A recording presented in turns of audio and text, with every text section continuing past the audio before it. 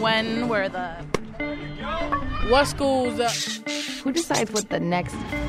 Where's that story? Why they keep the loop? What is this?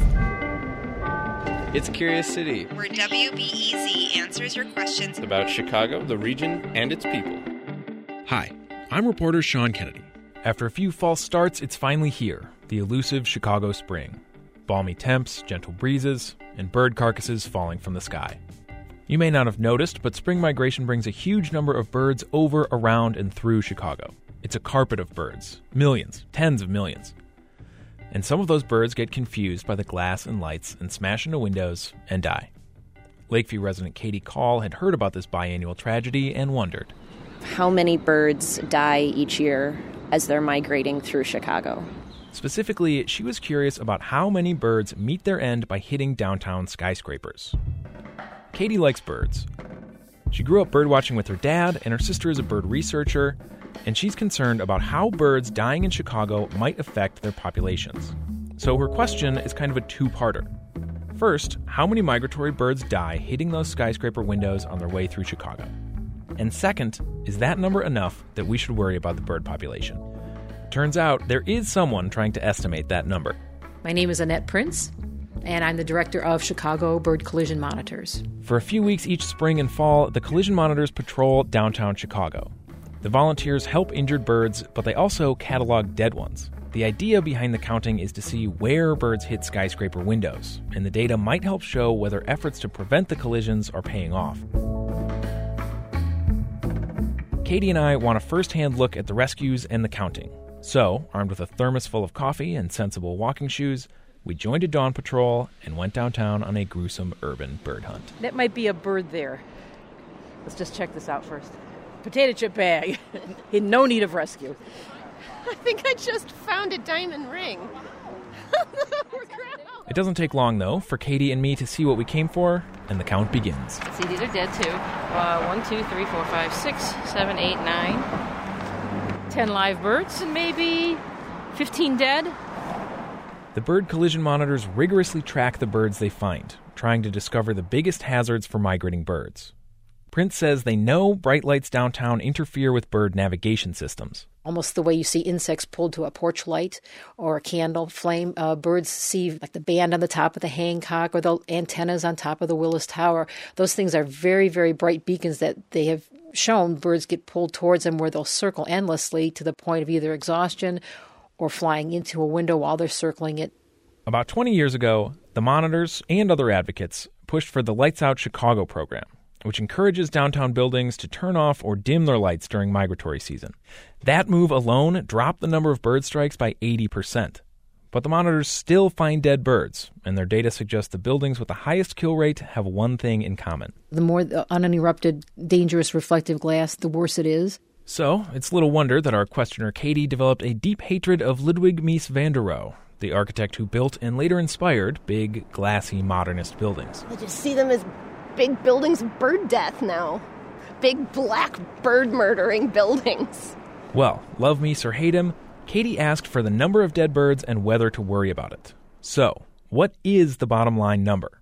Prince says her group finds 5,000 dead or injured birds in downtown Chicago each year. We know that's a tip of an iceberg. Which is fair, because the monitors are only out a few weeks each year, and volunteers only have so much time. Prince thinks it's easily tens of thousands of birds each year that die hitting windows in Chicago. Remember that, tens of thousands per year. But what to make of that number? For Annette Prince and the monitors, it's just plain wrong that humans allow homes and offices to kill so many birds. But not every bird lover sees it in such tragic terms. Take Doug Stotts, a conservation ecologist at the Field Museum. He agrees with Prince's estimate that tens of thousands of birds die in Chicago every year. He sees Chicago as just one small hazard in a much larger journey. We sit on what's known as the Mississippi Flyway, a sort of superhighway for migratory birds. The city is more hospitable than you might think. We think of Chicago as being all gray with, buildings and streets and so on. But there's a huge number of trees here compared to the agricultural counties, which are mostly corn. Imagine that. Chicago, an oasis in a big corn desert. And more than 200 species come through the flyway every year. That includes short hops like the yellow-bellied sapsucker, which flies from the southern U.S. to just north of the Great Lakes. And also the Connecticut warbler, which flies from the jungles of South America to the Canadian tundra and back every year. All told, about 40% of all North American migratory birds use the Mississippi Flyway, and many of those, at some point or another, have to navigate Chicago's architecture.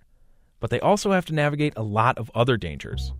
Between starvation, storms, habitat loss, predators, buildings are just one more hurdle.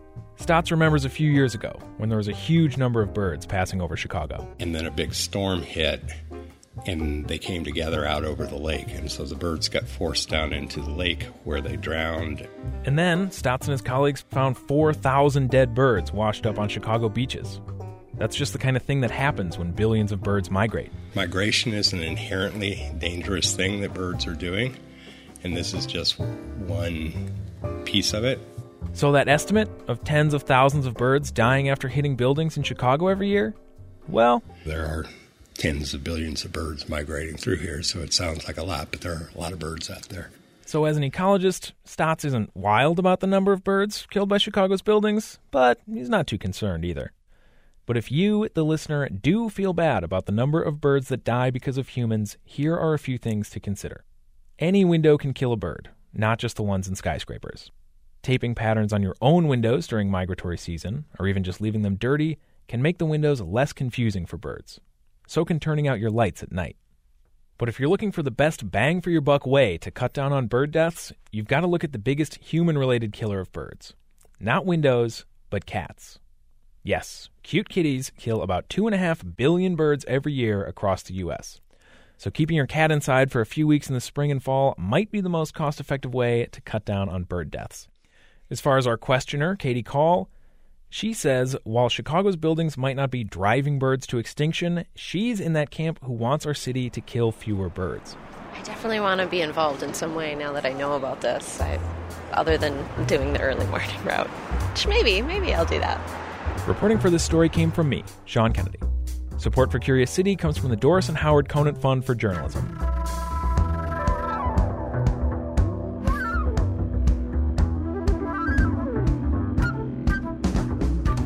Curious City is supported by Goose Island. Since 1988, Goose Island has been following their curiosity and have been committed to brewing beers for Chicago that are celebrated worldwide by beer critics and beer lovers alike. More at gooseisland.com. We don't need to be the only beer you drink. We just want to be the best you drink. Next time on Curious City, have you ever noticed Chicago has a lot of bring-your-own-bottle restaurants? Chicago may have so many BYOBs because it's hard for restaurants to get liquor licenses. Like, owners have to get fingerprinted. So do their spouses. So do investors in the restaurant. But that's not the whole story. Why Chicago is the BYOB capital of the nation. That's next time on WBEZ's Curious City.